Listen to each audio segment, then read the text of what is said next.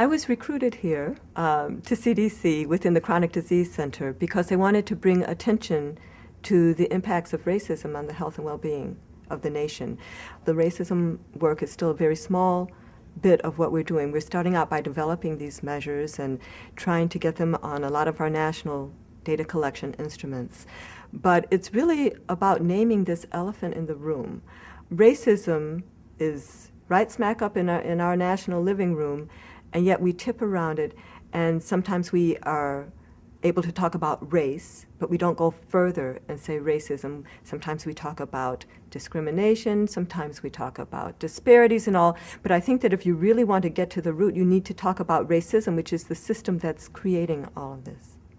The research shows that stress is related to health, and it's clear that racism causes stress. So we are building this bridge that is showing us that racism through stress can impact health.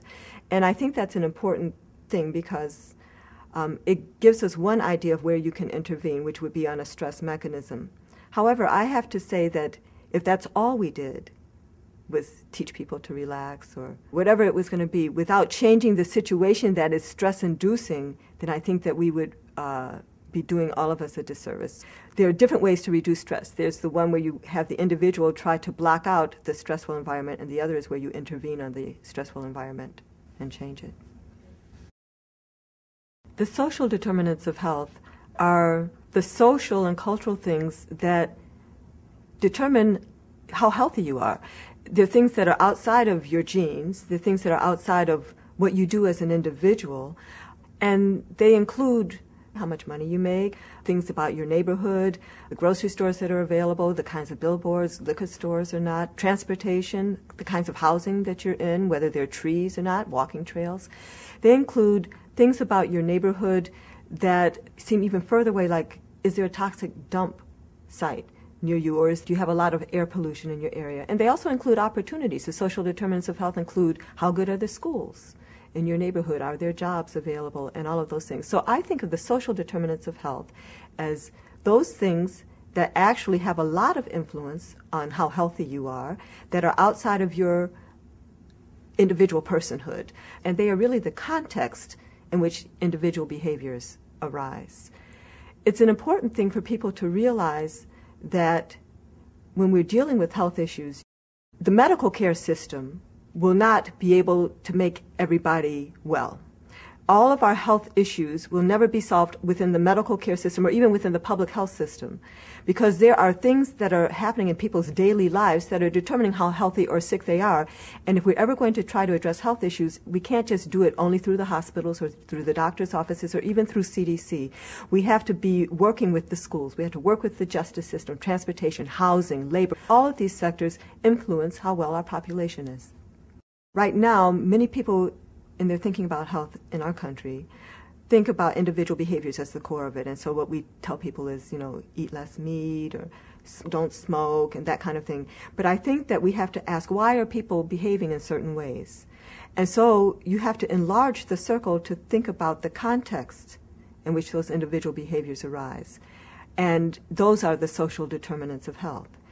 And then you have to even go beyond that to ask, why are there certain people in certain contexts? And why do we have the range of contexts that we have? And then, outside of that, what creates different neighborhoods? What creates different classes? And then what shunts different populations into these different classes? And there you think about forces like racism, which is the basis of my work, which actually differentially shunts people of color into poverty, while white folks remain differentially in the wealthier classes. One of the main obstacles in our country right now is that people don't understand the importance, by and large, of the social determinants. Even in a lot of our routine data collection, we don't routinely collect some of the information like education or income on the individual level. People are now developing ways to measure neighborhood status, and so now we're able to take a person's address and geocode to neighborhood, and so then you can have characteristics of the neighborhood, the mean income of the neighborhood. I would love it if we would have, per pupil spending per neighborhood or that kind of thing, and then start linking that back to the individual. But right now, I think it's that our systems still are very individually focused, and we as a nation are very individually focused. I would say. And we think that there's a lot of individual responsibility, and we don't think about the larger context in which individuals find themselves and how those can constrain the options. They can constrain what a person can do about their health. They can constrain how far a person can go. And I think it's understanding that it's not all individual, pull yourself up by your bootstraps, that there are other things that determine what you can do as an individual. And I think that we as a society are just understanding that in a way that people in Europe and Canada and on the African continent are understanding it. Many white people think of racism as something that happened in the past, and they wonder why you keep mentioning it. And I find that if you just walk into a room and say you want to start talking about racism, a lot of white people will feel as if you were getting ready to attack them and call them racist. But when you talk about racism, you're not talking about an individual, behavior or individual character flaw. I think of racism as a system of structuring opportunity and of assigning value based on the social interpretation of how we look. I think some of the discussion about racism gets so hard because everybody's wanting to be a great person. Everybody wants to be fair. Everybody thinks that they love everybody. And that is true. I mean, people within their context are trying to do the best that they can, but we have a system that has been built on historical insults to various people. The Native people, the American Indians, as we call them now, or Native Americans, their land was taken. I mean, that is the basis of the founding of this country. West African people were kidnapped and brought against their will with tremendous loss of life, even in the Middle Passage, to come here. And then their unpaid labor was coerced to help build this country. For many, many groups, you have historical injustices that are a core part of this society. And people continue to reap advantage or disadvantage depending on their relationship to the groups that set these things up. And it's hard for people who are born into that to own it, because they said, well, maybe that was my great-grandfather, but it's not me. But they don't understand that the benefits from how things were structured continue to accrue to them, and that there's going to have to be something addressed, that you're going to have to name the fact that there's an uneven playing field in this country. The result of racism is that it's sapping the strength of our whole society through the waste of human resources, and it's sapping the genius. We're not cultivating all of our genius. We're not valuing all of our young men and the efforts, what they could contribute to our society. We're not caring, we're not crying that black men and women in this country, for example, are dying, 6 to 8 years earlier than white men and women, and what the loss that is to our society.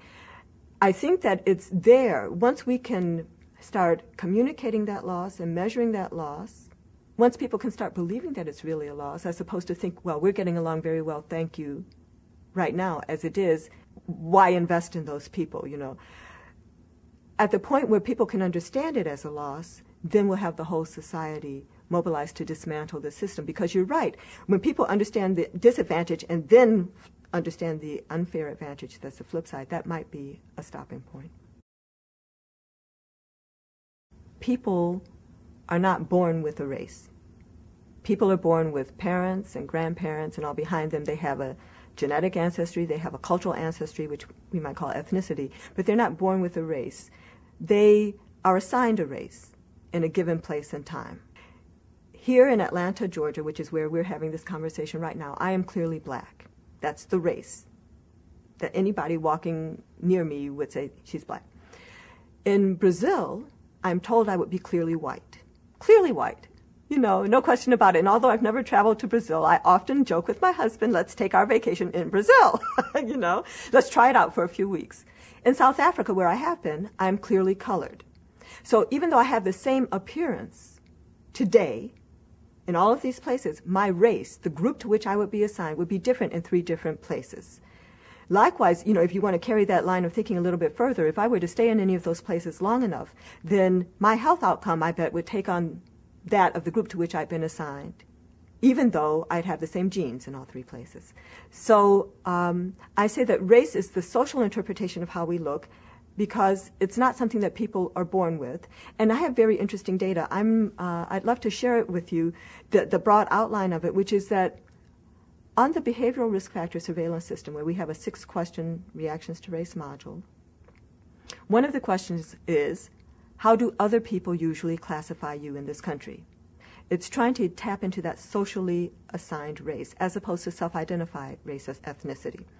Most interesting to us was that for two groups, for self-identified Hispanic Latino populations and self-identified American Indian, Alaska Native populations, there were a sizable group in both who were usually classified by others as white. So we said, well, wouldn't it be interesting to see whether in the same self-identified Hispanic group, for example, there's a health difference between those usually classified by others as Hispanic Latino and those usually classified by others as white? And there is. Also in the American Indian, Alaska Native.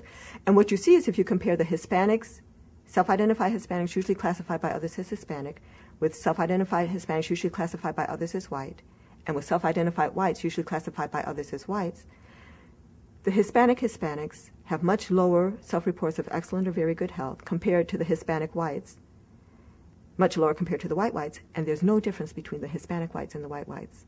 Same thing when you look at American Indian populations. So what it is saying is that the socially classified race, the socially assigned race, how do other people usually classify you in this country, is having a stronger relationship with health than self-identified race ethnicity. You have two things that you can see with infant mortality. You can see that education, for example, predicts infant mortality for both black women and white women. And the more educated you are, the less likely you are to have a low birth weight baby, a preterm baby, or an infant death. On the other hand, those curves are different for black women and white women, so that white high school graduates, only high school graduates, still have better birth outcomes than black college graduates, which is an amazing thing. Income plays into it, education plays into it, but you still have this racial gap, which is not genetic. I think we have to be very clear that race is not genes. I mean, we already talked about race as the social interpretation of how we look. And also, black people in this country represent a genetic admixture of kind of African geographic genes and European and Native American and all of that. So there's not kind of, a black gene pool. In fact, the Human Genome Project has made it very clear that there is no genetic basis for race or human subspecies. So that's clear. So when we talk about why is this happening, we already have ruled out genes. So we need to go further. And when you think about what this variable race measures, there is some relation to socioeconomic status, but now we're taking that out because we're going to compare college-educated women. There's culture that's part of that, although I think that culture, again, there's not one black culture like there's not one white culture or Hispanic culture, and somebody could have just come from Ethiopia or come from Haiti or been raised in the rural South or the urban North and have very different cultures in terms of diets and all of that. We recognize more easily that there's not one Hispanic culture or Asian culture, but we are less likely to understand there's not one black culture or white culture. But then we have to get, well, what is race measuring? So we have to start asking questions there. Is it a transgenerational kind of disadvantage that's taking a few generations to wash out? Is it the stress of not being treated respectfully when you go into the doctor's office or even into the store, being followed around when you go shopping for clothes? So is it some of that everyday racism, that stress of that? There's a whole lot that we have to investigate. And so I think, although I can't give you the answer, I can tell you the question is by looking at what are the differences in how we are treated in our exposures, in our experiences, and in our opportunities in society by race. That's where we'll find the answer. In the Nurses' Health Study 2, in 1997, we were able to include the question, how often do you think about your race? Would you say never? Once a year, once a month, once a week, once a day, once an hour, or constantly. And the results were really fascinating. In white women, 50% never think about their race. In black women, 50% think about their race once a day or more frequently, with 20% thinking about their race constantly. So that's quite a difference. It's an eternity of experience apart. First of all, we should be clear that people aren't born thinking about their race. It has to do with what I'm calling the racial climate in a given place and time. I think that this how often do you think about your race is reflecting different groups' experiences in this racial climate. So then when white women say that they never think about their race, it's because race is not pertinent to their daily experience. And in fact, they probably feel raceless. They may be thinking about other people's races, But when they describe themselves, very few white women would say, I am a white woman, da-di-da-di-da, if they were describing themselves on the phone. For black women, it's completely different. They are aware that race has a lot to do with how they are interpreted in moving around constantly. When they walk into a high-end store, whether the person deigns to come over and ask if they need help or not. When they go into a physician's office, the kind of respect that they get, the assumptions that are made about them just because of how they look. That's just the interpersonal stuff. Then you get to the structural stuff of, what did race have to do with how their mother was able to position them, and what is race going to have to do with how they're able to position their kids, and what is race going to have to do with how they have to worry about their sons and their daughters. And so what you have is people with a different appreciation of there being a racialized society and then different experiences within that racialized society. For white folks, it matters how often they think about the race. Even for white folks, you would expect that it wouldn't matter. But it does. In our data from 2004, when you look at how often do you think about your race, most of the white people are saying never, 60% are saying they never think about their race, but there are some that say, all the way to constantly. And then you ask the question, within each of those groups, how many report their health as excellent or very good? The best health outcomes are for white folks who think about their race about once a month. You look at Hispanic, Latino, it's the same thing. So it's not never, in other words.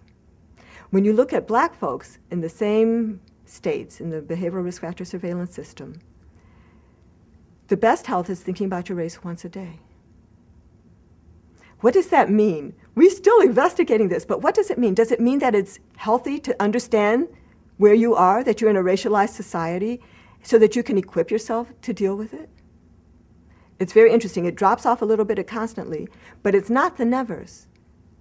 For black folks or white folks, it's not the never thinking about your race. Now, some people ask me, what would you want things to look like? If you were to compare these different groups and you said, how often do you think about your race? What do you want things to look like? I think there are two stages we're going to have to go through. The first is you don't want there to be a disconnect. You don't want one group saying 60%, 50%, 60%, never thinking about the race, and the other group thinking about it 50, 60% once a day or more frequently. You don't want to disconnect, because if race is pertinent in this society, then everybody needs to recognize that. So first you want the two groups to have about the same distribution, but you don't want everybody always thinking about their race, because that's probably what you had in Nazi Germany, with everybody thinking about their race. What you want is everybody to understand that race is operating on people in the society, and then you try to move everybody, I would say, to never, because if everybody moves to never, then race is no longer operating in the society. You have dealt with race as a way of structuring opportunity and assigning value, and it's no longer pertinent.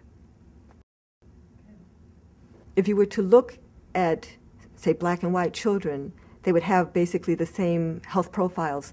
But by the time you get people into the 20s, that black women would appear to be like 30-year-old white women. Actually, there are several of us now who are working on this. Arlene Geronimus has what she calls her weathering hypothesis.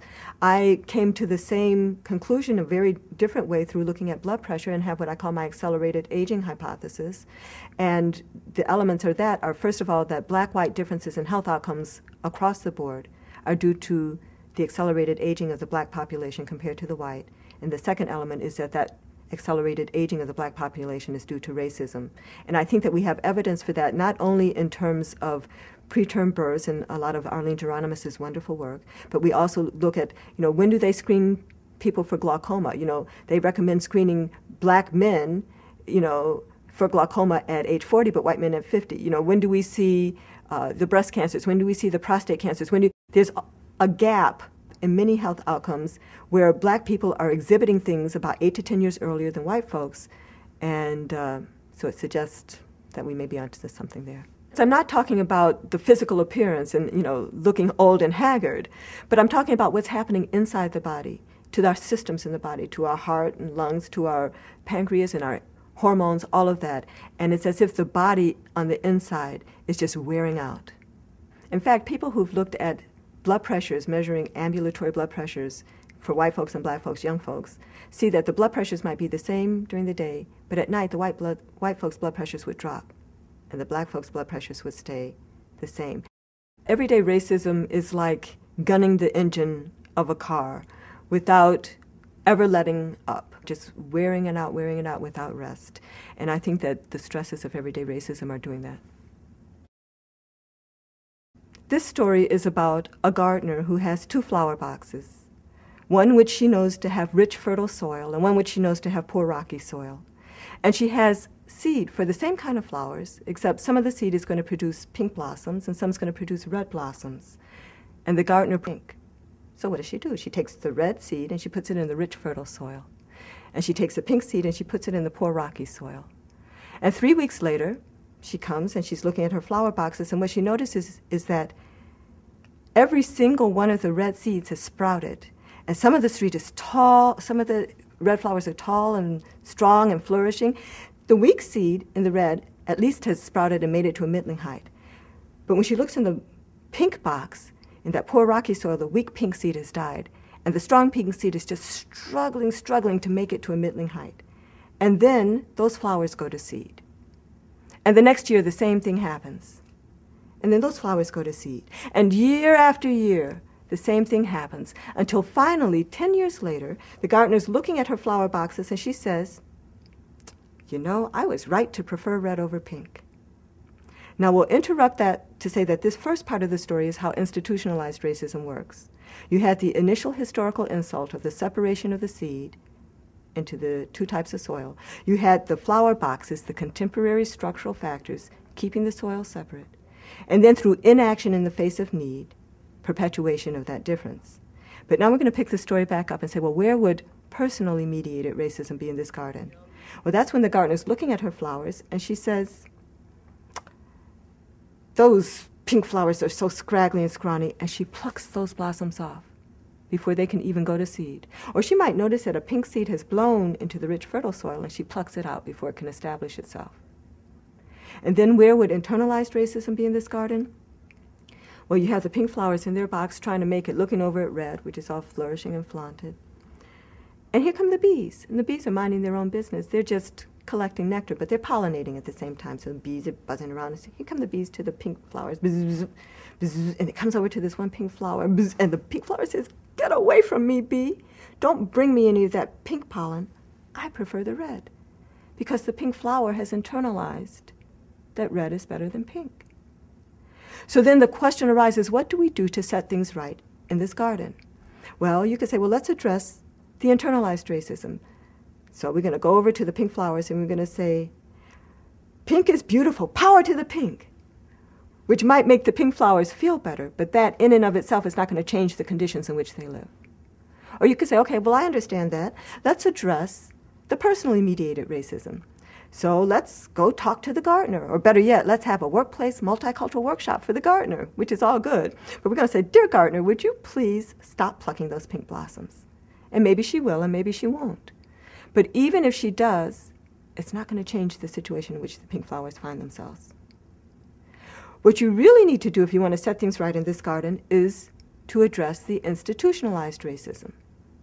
So you have to either break down the boxes and mix up the soil, or if you want to keep separate boxes, that's okay too, although to me it makes it easier to segregate resources. But if you want to keep separate boxes, then you have to enrich that poor, rocky soil until it's as rich as the rich, fertile soil. And when you do that, you know the pink flowers will flourish. They will look grand and beautiful and wonderful, maybe even better than the red, because they have, after all, been selected for survival and strength, which is a very, very interesting notion. And then once those pink flowers are flourishing, they'll no longer be looking over at red, wanting to be red.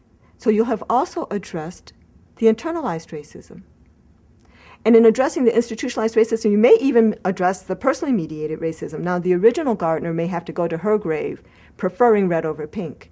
But her children, seeing the flowers equally beautiful, would be less likely to adopt that attitude. So this story has very quickly been to illustrate these 3 levels of racism: institutionalized, personally mediated, and internalized. And to very strongly suggest that if we want to set things right in the garden, we have to at least address the institutionalized racism. We can address the other levels at the same time, but we have to at least address the institutionalized racism, and when we do, the other levels may take care of themselves. there's just one last piece to this story, which is the important question, who is the gardener? After all, the gardener is the one that I've given the power to decide, the power to act, and control of resources. And who is this gardener really? Well, certainly government is part of the gardener.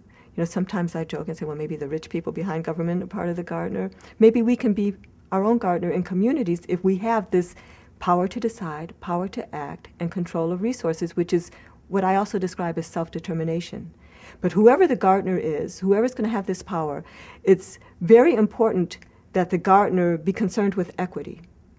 If the gardener is not concerned with equity, then you'll have the scrawny-looking pink flowers and the pretty red flowers, and the gardener will be thinking that the garden is beautiful when in fact it is not.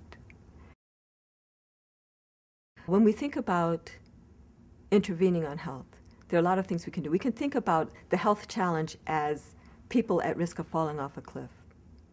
And so if somebody falls off a cliff, certainly that person wants to have an ambulance at the bottom of the cliff to speed them on to care. But there are other interventions we can take before that.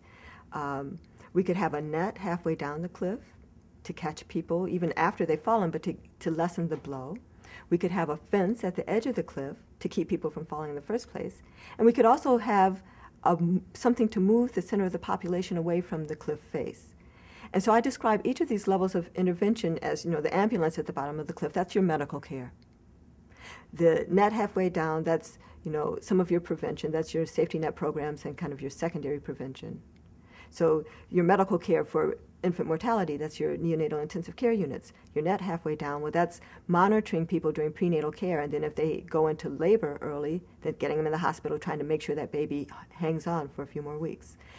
The fence at the top, that's your primary prevention. That might be your WIC programs trying to make sure that your pregnant women have adequate nutrition.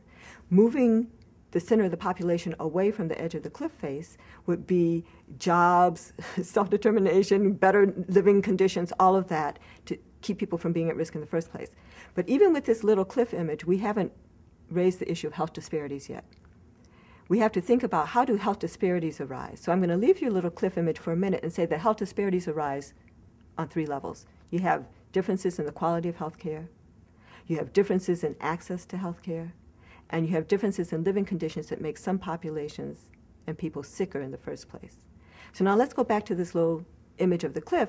And now what we realize is that we don't have a flat 2-dimensional cliff. We have a 3-dimensional cliff. And at some parts of the cliff, there may be an ambulance, but that ambulance may be slow, or it may go off in the wrong direction. Or maybe at some parts of the cliff, there's not even an ambulance, nor a net, nor a fence. And usually at those parts of the cliff, the center of the population is closer to the edge of the cliff in the first place. Now the question about health disparities, if the ambulance is slow or goes the wrong way, that's differences in quality of care. If there's no ambulance, nor net, nor fence, that's differences in access to care. And if the center of the population is closer to the edge of the cliff, that's differences in living conditions, making some people sicker or well. What is the difference between social determinants of health and social determinants of health disparities? Addressing social determinants of health is moving the center of the population away from the cliff face, but that doesn't get into at all why we have a 3-dimensional cliff, or why there are differences in how resources are distributed along this 3-dimensional cliff, or why there are differences in who tends to live at different parts of the cliff. Those are the determinants of health disparities. And so we need to address how close people are to the edge of the cliff, but also address what is the system that's making the cliff 3-dimensional and making the resources unevenly distributed and the population unevenly distributed. And when we do that, when we identify those things and intervene on those mechanisms, then we'll be addressing the social determinants of health disparities. And we have to do both. During my lifetime, the gap has closed a bit, and now it's widened again. And I think it's as a result of social policies. After the war on poverty and the civil rights movement, we had social policies that were allowing people more opportunity, trying to equalize things. And then since then, we've had different emphasis in our social policies, and the gap is widening. It's important when we see the people who were able to benefit from that little time period. Now we have, Oprah Winfrey. We have so many people who've been able to make it. And we don't know, as we allow more of our babies to die, if we're losing the next Martin Luther King or Condoleezza Rice or Colin Powell, we don't know who we're losing. We can't even understand the loss. That the next Martin Luther King may have just died here in Atlanta yesterday. I am a person who believes that each child is born with unlimited potential. And so knowing that, then when children die prematurely or aren't able to even understand, much less develop to their full potentials, that represents a loss to our society. I'm not talking about economics. I'm talking about the ability to create, the ability to think, the ability to innovate, the ability to love, the ability to bring people together. And we need to know that just as we would value, the president's grandchild, we need to value each child, because given the same opportunities, each child can have just as unlimited a potential. I think that we're a good people. We're a nation of really, really good people. And we're all hoping that we will have the opportunity equal to anybody else, and we're hoping that we're not trampling on other people. And so that's why sometimes we have to blind ourselves and not talk about things when we see so much inequity in our society on a lot of different levels. Because we want to hope that anybody who works hard will make it. And certainly a lot of people who make it have worked hard. But there are a lot of people working hard who still aren't able to make it because of structural barriers. And when we start talking about structural barriers, then we have to talk about, well, what is my role in maintaining those structural barriers? How am I maybe unfairly benefiting from those structural barriers? What is my role in dismantling some of these barriers? Why would I do that? I think it starts a whole new level of conversation, but it's engaging beyond the individual and beyond the family. It's saying that things as they are don't have to be, and that we can ask questions about the way our society is structured, and once we ask those questions, maybe there are things that we'd like to change. I think what we need is more collective thinking. Now people are very much concerned about making it as individuals and for their individual families, and they're just happy that they're sort of clinging on themselves and making it themselves, and a little bit afraid to reach out, because what might it mean for them if they were to enlarge their thinking and include other people. But I think that's what we do need, is collective thinking, because we are not individuals. What does happen to my neighbor is going to affect me either tomorrow or next week, but it is going to affect me. And so we need to understand that, and to understand that what's good for my neighbor is good for me. What's good for me is good for my neighbor, and all of us are in this together. So it's a shift back to collective thinking and a belief that we can have collective action.